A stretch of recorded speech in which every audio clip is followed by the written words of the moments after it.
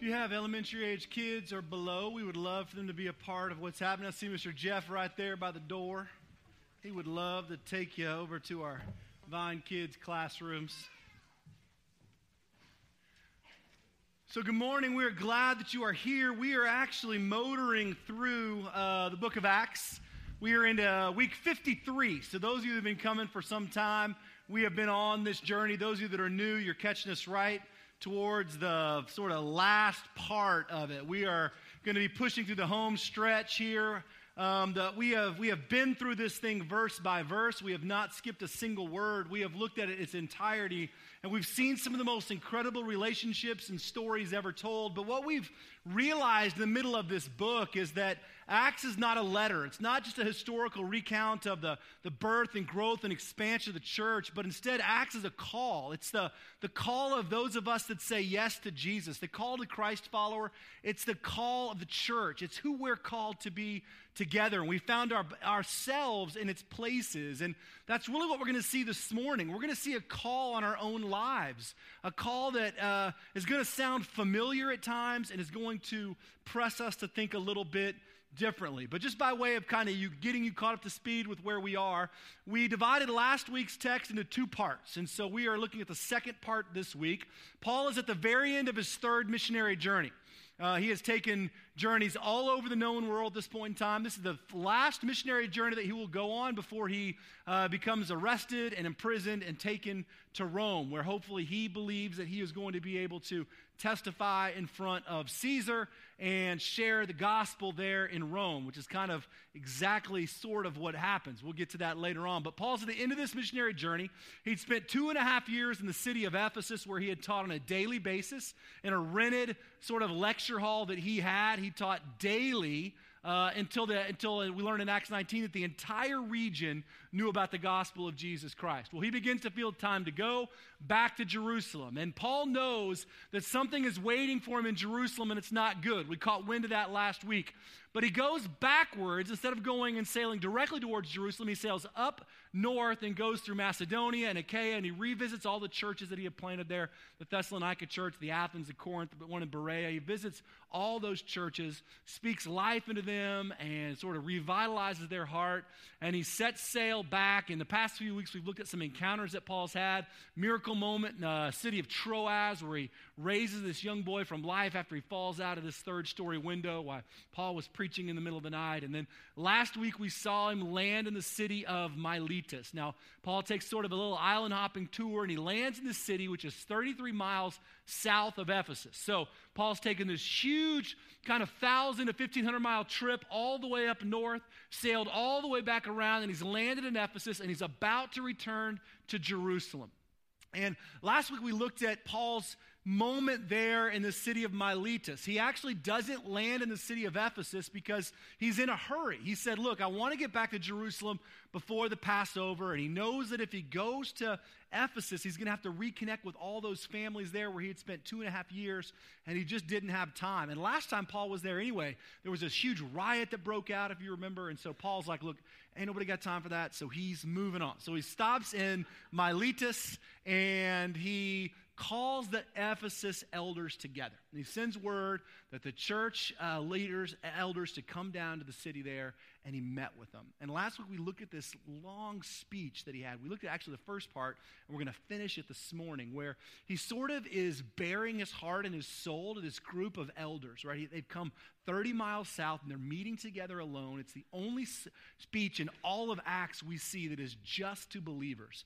The rest of Paul's messages and even the other apostles' messages in Acts are always to believers and non-believers mixed together. But this is to this small group of men, probably anywhere from about 4 to 8 at the most, of guys that have been biblically appointed to lead the church in Ephesus. And Paul is essentially bearing his heart to them, and he's telling them, I'm about to give you this entire ministry in Asia Minor. And it's this sort of emotional, deeply personal moment that we are allowed to peer into. And I think sometimes in Scripture, we look at everything from the outside in, right? And it just sort of looks like words on a page or stories being told. But we forget that these are deeply personal moments. These are encounters between people who are have given their whole lives or who are risking everything to Jesus. And this picture that we get as Paul sits with these Ephesian elders is really, really personal. And we're going to see weeping, and we're going to see praying, and we're going to see hugging and kissing, and we're just going to see this sort of deeply sort of poured out emotional experience. And I think we're really privileged to be able to look into this. But last week, Paul looked at these guys, and he said, listen, I've got to go to Jerusalem. And I'm going to be honest with you. I don't know what waits for me there, but I can tell you this, it's not going to be good. Because every time I go to a city, the Holy Spirit tells me that here's what's waiting for you. Persecution and imprisonment. And he goes, and I know that when I go back to Jerusalem, where the leaders essentially want to kill me, that nothing good is there for me. But I know that God is calling me there.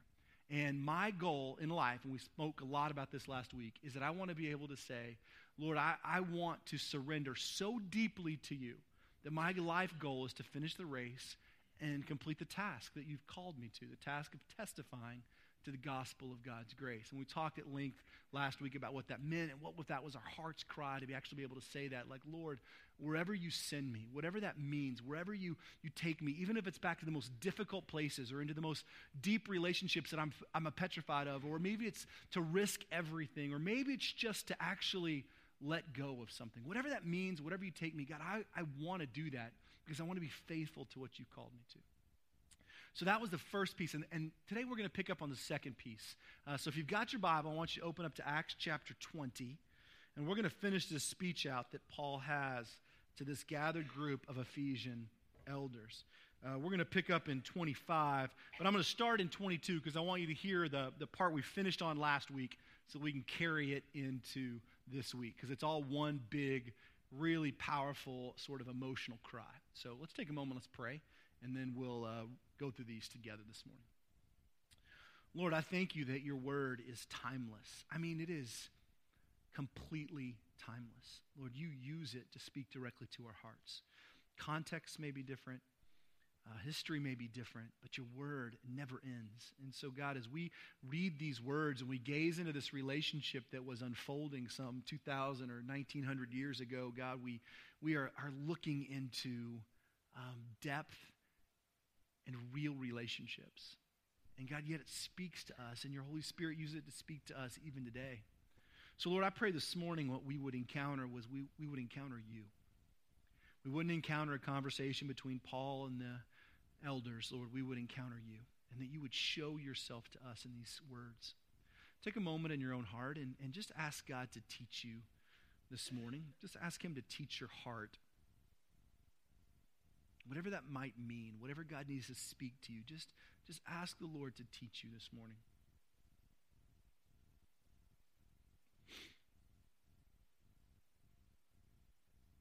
Take a moment and pray for someone beside you or in front of you or just somewhere around you, even if you've never seen them before, don't know their name. Just be in the habit of praying for other people.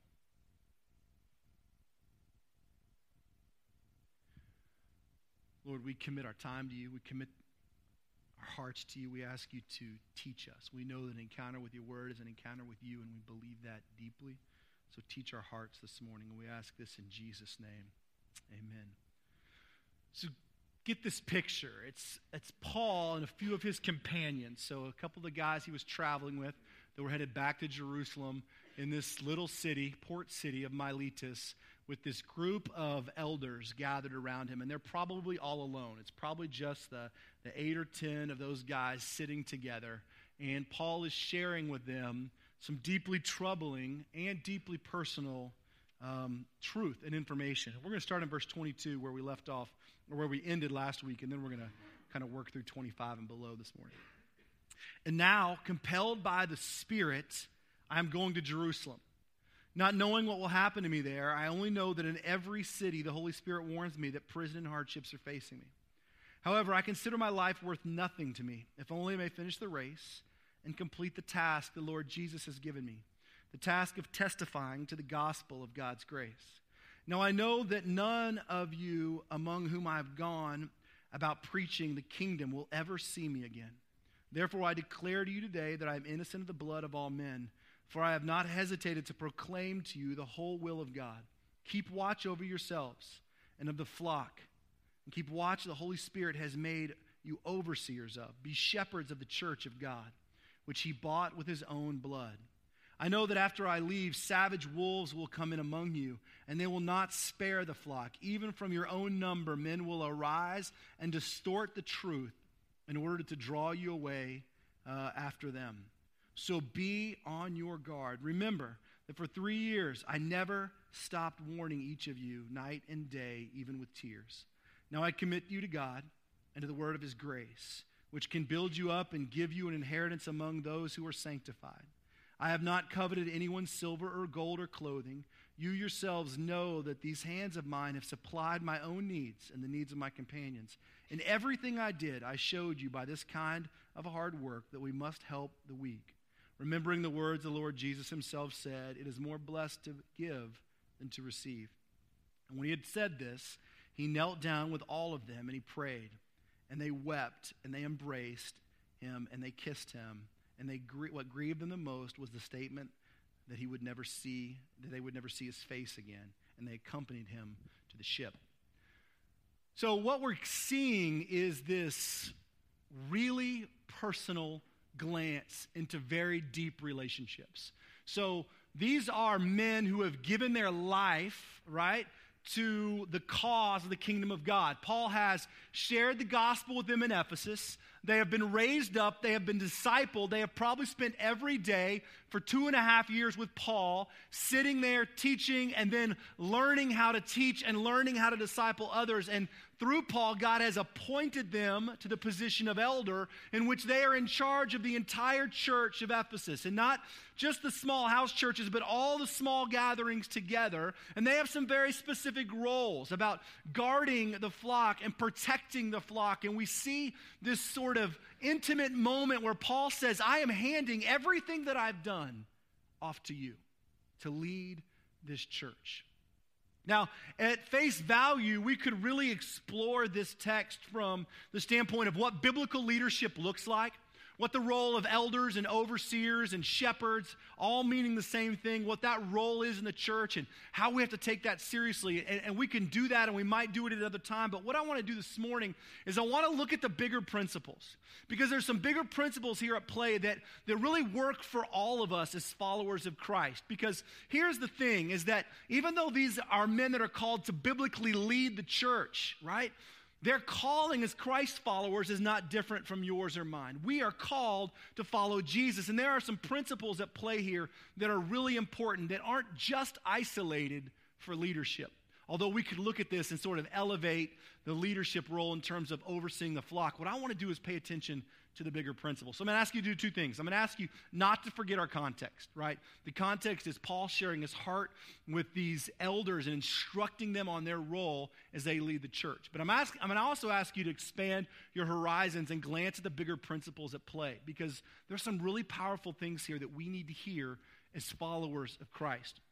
And the first one is something that rattles through Paul's ministry and teaching all the time. In every letter that he writes, in every movement that he makes, we begin to see Paul come to grips with a really important truth that I think most of us haven't fully grasped yet. And that is this: Paul understood that God didn't need him. See, God does not need you. He doesn't need me. Now, I'm not trying to be harsh. It's just the truth. Paul understood that every place that he went, he had a task, and that task was given to him by the Lord, and that he was to share the gospel, but that he was not the central piece of the message. It was not about Paul. It was not about Paul being present, but Paul was constantly at a place where he was moving himself to get out of the spotlight, out of the arena, and to hand the ministry and the church and the gospel off to the people. Paul deeply believed that his call by the Lord was to share truth and then get out of the way, because God was the central figure. Jesus is the central movement in the gospel and not Paul. And what he's doing here with the elders is he's saying, look, you don't need me. For 2.5 years, I was with you and I instructed you and I taught you, but I don't need to be present for the church to thrive. Now, church leadership, especially in our current kind of contemporary culture, we're really bad at this. Most of us have and I say most of us, not just leadership, most of us as followers of Christ have this extremely inflated view of ourselves. Like we are necessary for things. We think we're necessary at work, we're necessary in home, we're necessary in whatever environment is. I mean, we think that we are the linchpin in holding things together. And a lot of us see that role in terms of the church. Like church leaders are really bad about that. We think that we are the linchpin. If I go away, right? If I don't preach, if I don't lead, if I'm not the central figure on stage, then this whole thing isn't really legitimate. And we're pretty guilty of making that happen as Christian consumers because we have celebritized pastors and bloggers and authors and worship leaders. We don't tend to validate something as true or right or big or real unless somebody out there who we have celebritized says it. If you've ever worked in a church with sort of more than one pastor or whatever, it's really a lot of times if the bigger guy, the senior pastor doesn't show up or whatever, then it's not really like a full event, right? But when he shows up or she shows up or whatever, like when that leader shows up, then we have sort of a real gathering because it was important enough for that person to come. And we become the central figures in this puzzle, right? And so we think that if this person isn't the one, then it's not really happening. Well, Paul essentially understands that God doesn't need him. God doesn't need you. God doesn't need me at all. He doesn't need anything you even have to offer.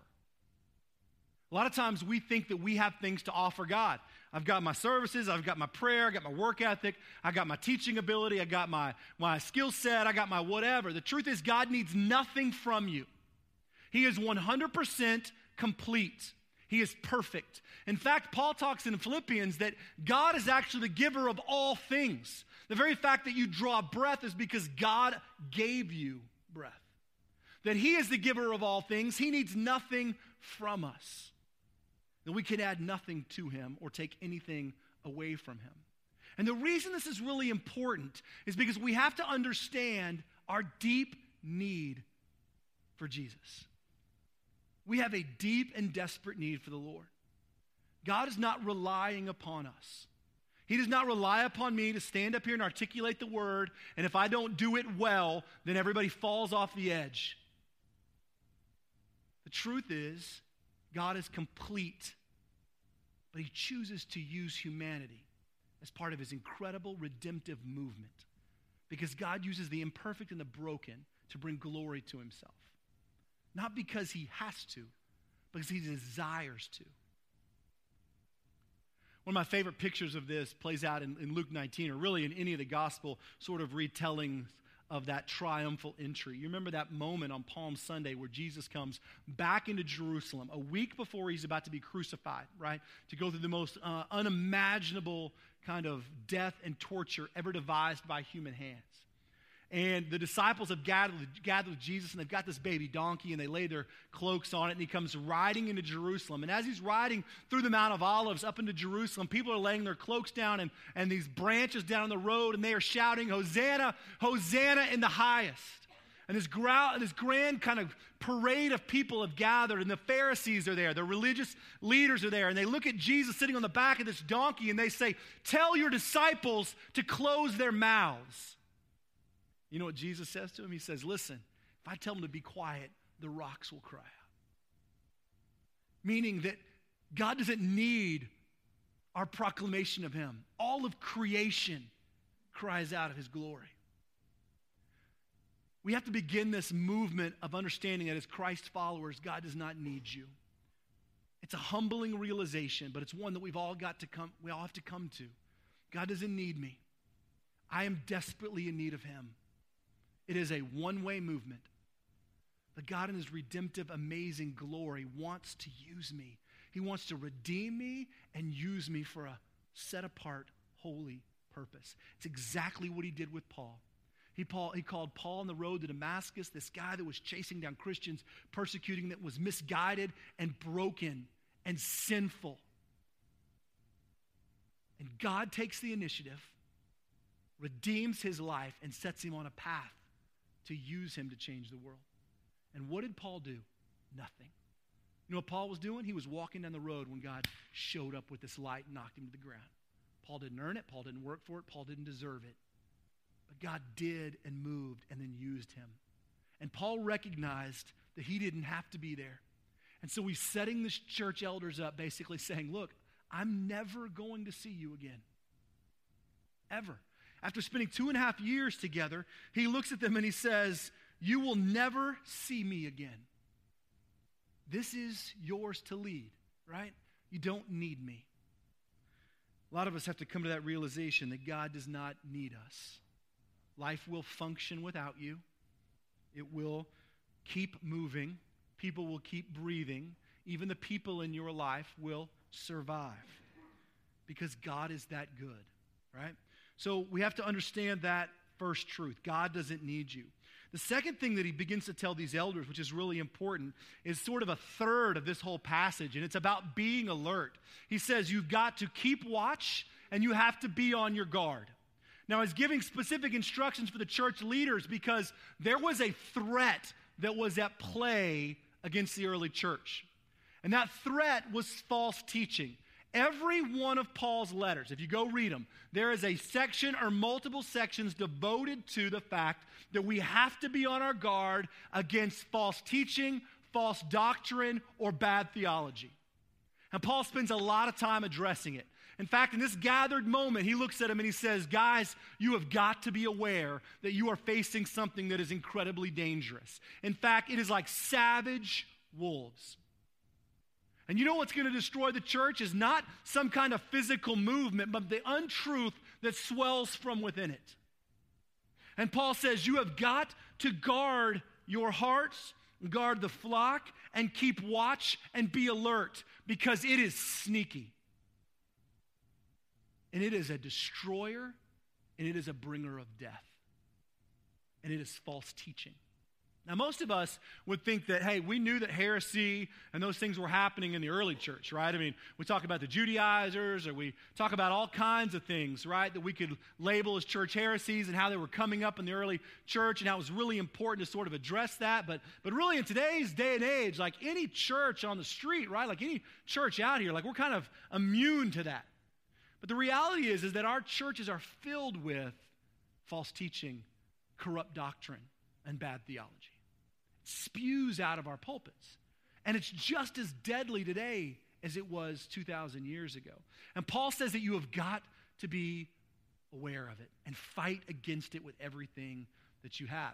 Now, I've talked about this at length before, so I'm not really going to do it much this morning, but I think that a lot of our false teaching in our churches and even in our books or wherever you want to look at it, really comes in two major categories, right? The first is this category that's kind of Jesus plus anything, right? So that kind of category of false teaching tells me that, well, first it tells me that I can put my confidence in something other than Christ for salvation. So there are a lot of different ways to God, right? It's all one mountain. All we got to do is get to the top. Doesn't matter what your religious movement is. As long as you're up that mountain at the very end, we are all going to get there. So I can put my confidence in my own ability to morally exist. I can put my confidence in other gods or other ideas or other religions. We're all going to make our way up to that mountain, right? That's the first one. And it's not super prevalent for a lot of us because as Christians or as people that are coming to a biblically teaching church, we would recognize that the Bible teaches very specifically that there is no other way to heaven except through Jesus. Jesus himself says, I'm the way, the truth, and life. No one comes to the Father except through me. There's one avenue for salvation. So most of us in this room most likely would say, yeah, I agree with that, right? We don't put our confidence in anything else but Jesus.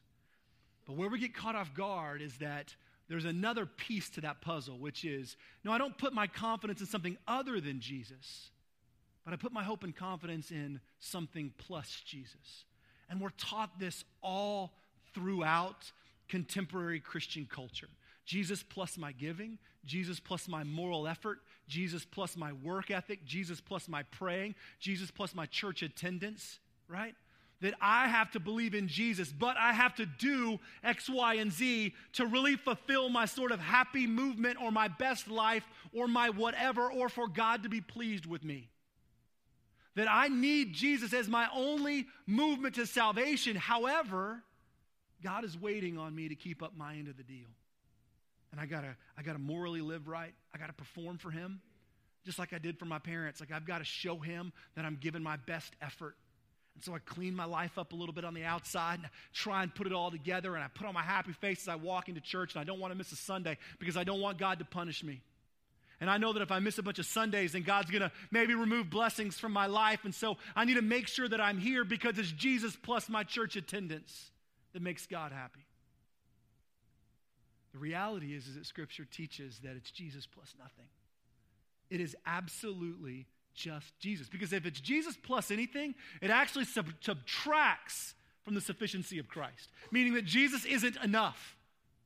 He was not enough for my fully abundant real life here and the eternal promise of life when I die in heaven, because I have to do something else to get there. So Jesus was 90%, 99% enough, but God needed me to go the last little bit. And the truth is, a lot of people see grace that way. That we have to work and work and work and work, and we do the best we can, and right when we can't get there, God does the rest. And that is a lie. The Bible teaches that you can do nothing, you can't work, you can't get closer, you can't make a movement. But God in His infinite, incredible grace does what you could not do for you, and He does it completely. So the first movement of our sort of false teaching we buy into is this Jesus plus something else. Look, you'll never work your way into a happier life, spiritually, right? Never. It's always just Jesus. The second real piece of that we see, or the second category, is the sort of health and wealth lie that I've gone over a bunch. That health and wealth gospel lie tells us that God desires for us to be affluent. He desires for us to have things. He desires for us to have the material. And that if we do our best, we can have the best and happiest life now, because God wants to reward our efforts with blessings. And so if we give $10, God will reply tenfold, and we'll get $100 back in blessing. That's the gospel of health and wealth. It says, God desires for me to have this abundance of stuff, and He's waiting to bless me, that if I'll just have enough faith, God will give me all my wildest dreams, right? Turn on the TV, go to Mardel's and go to the self-help section, pick out any book. Your best life now, right? You can be the greatest you. 10 steps to a happier life. There's a self-help section in our Christian bookstores that say, if I do, God will. God will give me. So if I just keep giving away, there's going to be a return. Here's the lie in the health and wealth gospel, is that we give or we do in order to receive a blessing. Never in Scripture do we ever see Jesus promised that if we sacrifice or we give, He will give us affluence blessing. Look at the disciples. They gave up everything, and most of them died for it. Look at the widow. She goes to the temple, and she lays her last penny on it, and as she's walking out, God doesn't dump a rainbow full of pot of gold on her head. For all we know, she goes away broke. See, we are taught that giving comes out of our abundance. But the reality is, as I'll mention in just a minute, it comes out of our sacrifice without a desire for return. A health and wealth gospel says, God, I want to do this so that you will give me this. You know what the gospel actually calls us to? It just calls us to come and die. Like, God, I'm giving because you already did for me immeasurably more than I ever deserve anyway. Why would I even long for anything in return? Like, you saved me. You redeemed me. You pulled my life out of the garbage pit. And I want to be obedient because of that, not because you're going to promise me a new car or more land or more stuff. I don't deserve the breath that I draw. And so my obedience is because I get to, not because I expect something. It's a false teaching, and it's a lie, and it is poisonous. So we've got this picture here that Paul's saying, look, be on your guard, right? False teaching is real, and it's dangerous. So God doesn't need you. Keep watch. Be alert. That third piece that we see is really kind of in two pieces. All right? He says this. He says, look, I have not coveted anyone's silver or gold or clothing. You yourselves know that these hands of mine have supplied my own needs and the needs of my companions. And everything I did, I showed you. This kind of hard work must help the weak. So Paul says, listen, guys, I spent 2.5 years with you, and I worked hard, right? I didn't desire other people's stuff, silver, gold, clothing. I worked hard for my companions and for the weak. Part of what Paul's looking at these guys and he's saying, listen, don't be a burden on the people around you.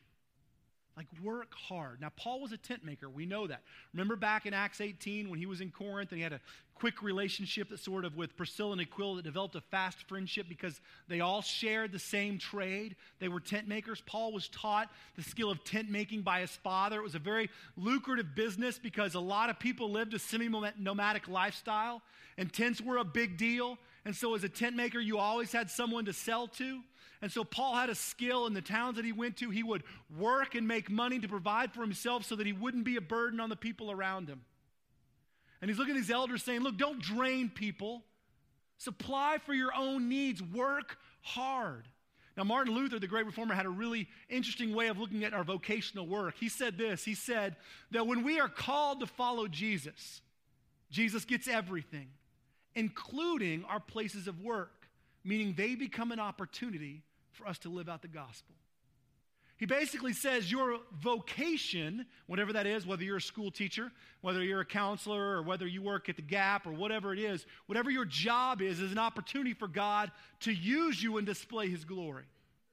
So work at it as if it was your calling. Because when we surrender to Jesus, our life is his.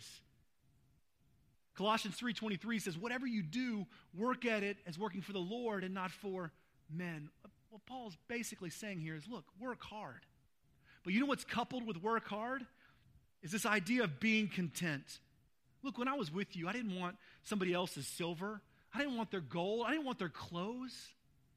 But I worked. You know, most of us live lives that are extremely, well, they're just shallow. Just for the lack of better term. We just want more.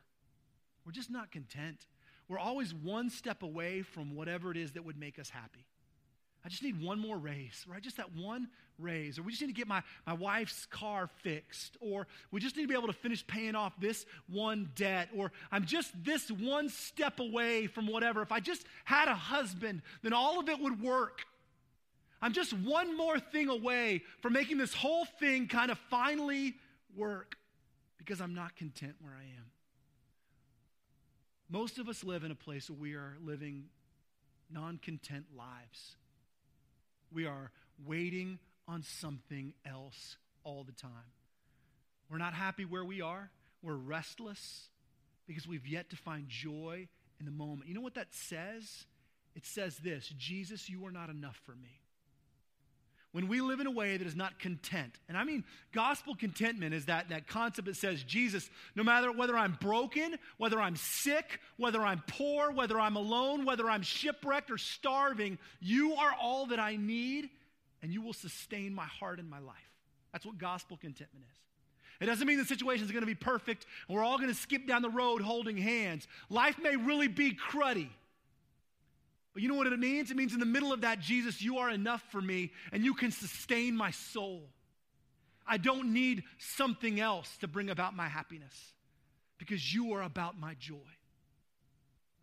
Most of us live in a place where we desire to say that, but our lives preach something else. We are one thing away. And guess what? You will always be one thing away. Once you get that thing, whatever it is, it's just one more thing. It always is. Until we're able to say, Jesus, you are enough for me. I am content. And that's what Paul's saying. Look, I'm looking around me. I see all these wealthy people. I see this. I see that. I don't want their stuff. I don't want their car or their clothes or their house or their life or their job or their marriage. I'm not longing for somebody else's. I'm saying, Jesus, you are enough for me. And it's hard to do. We look around our culture today and we see things that we want. And we are told through advertising that our lives aren't complete until we have X, Y, and Z. And if that's not enough, we walk into church buildings and we're reminded of the life that we don't have. Because my marriage is cruddy and theirs is perfect. And their kids sit still. And for some reason, they've got shoes on, right? And they match. And it's just this whole thing with us, right? Be content. But look at this. This is the kicker. So work hard, be content. And then he says, you know why you do all this? You do it for a purpose. And you know what that purpose is? He says, listen, you know that my hands have supplied my own needs and for my companions.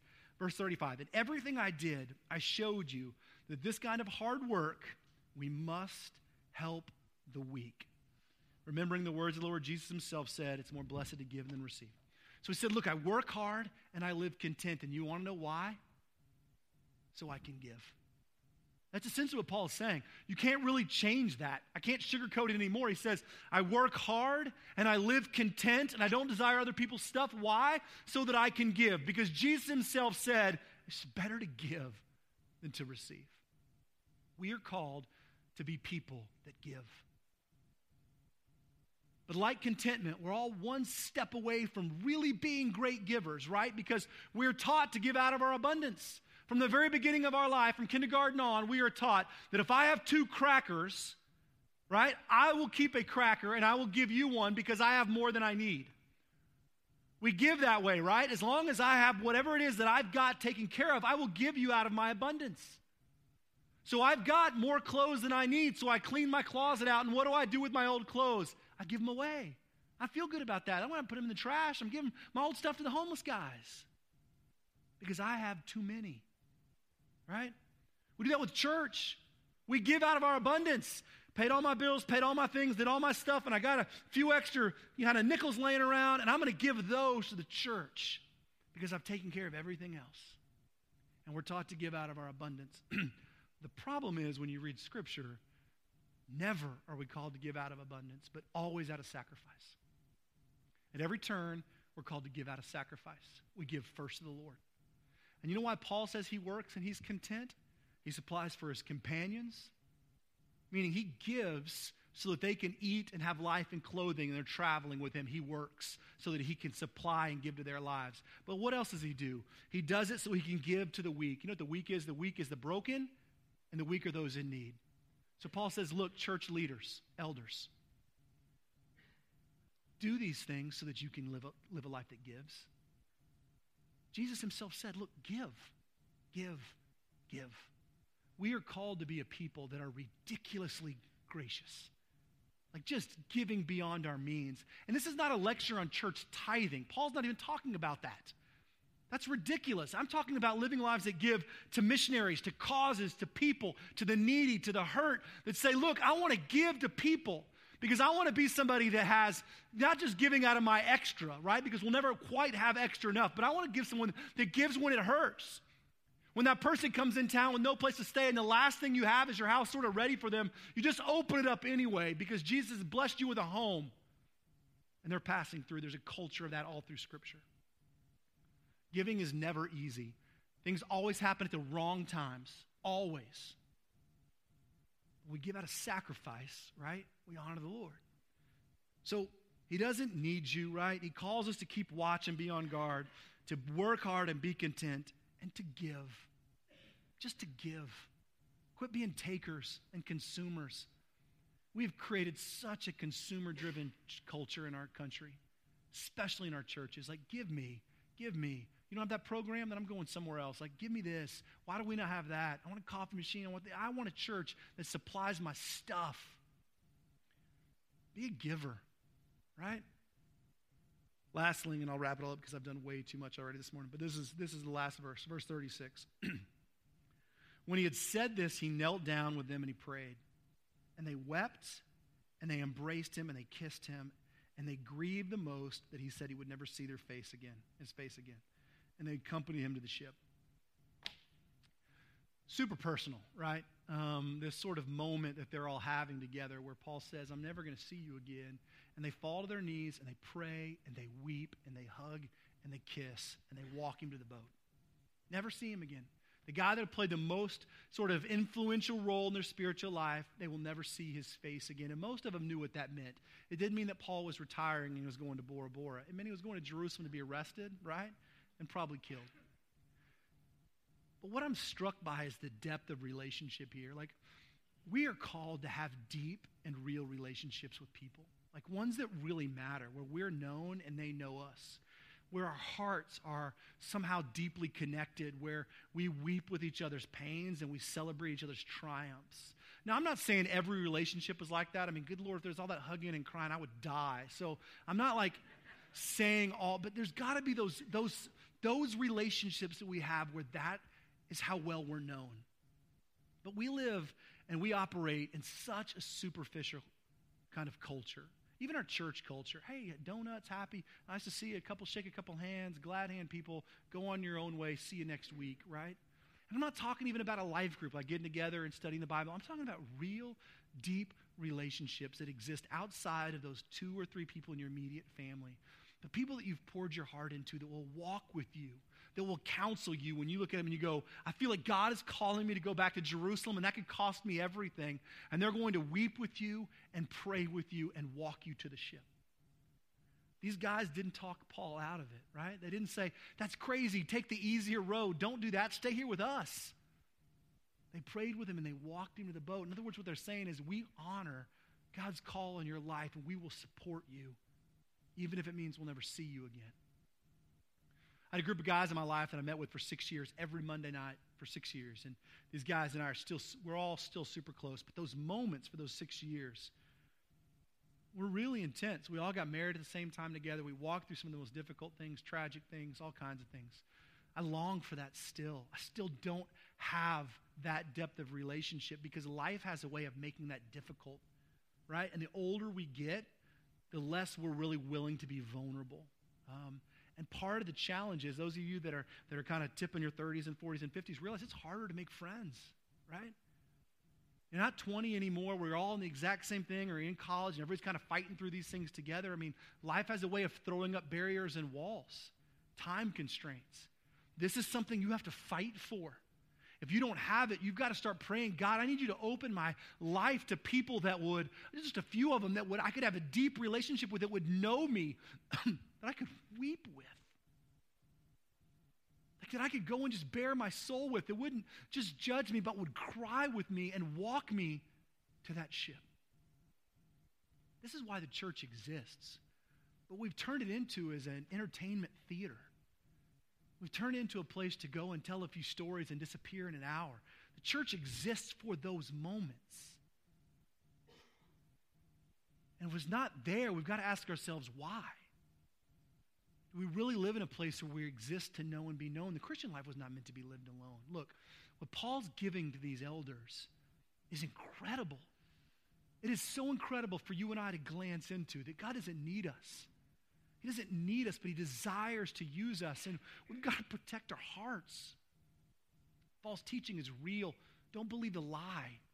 Measure everything I say up against the Word of God. Measure everything you read up against the Word of God. Every blog, every podcast, measure it up against God's Word. Right? Work hard. See your vocation as an opportunity to honor the Lord. Live content. Jesus, you are enough for me. Become a giver. Like, do this with purpose. It's not easy.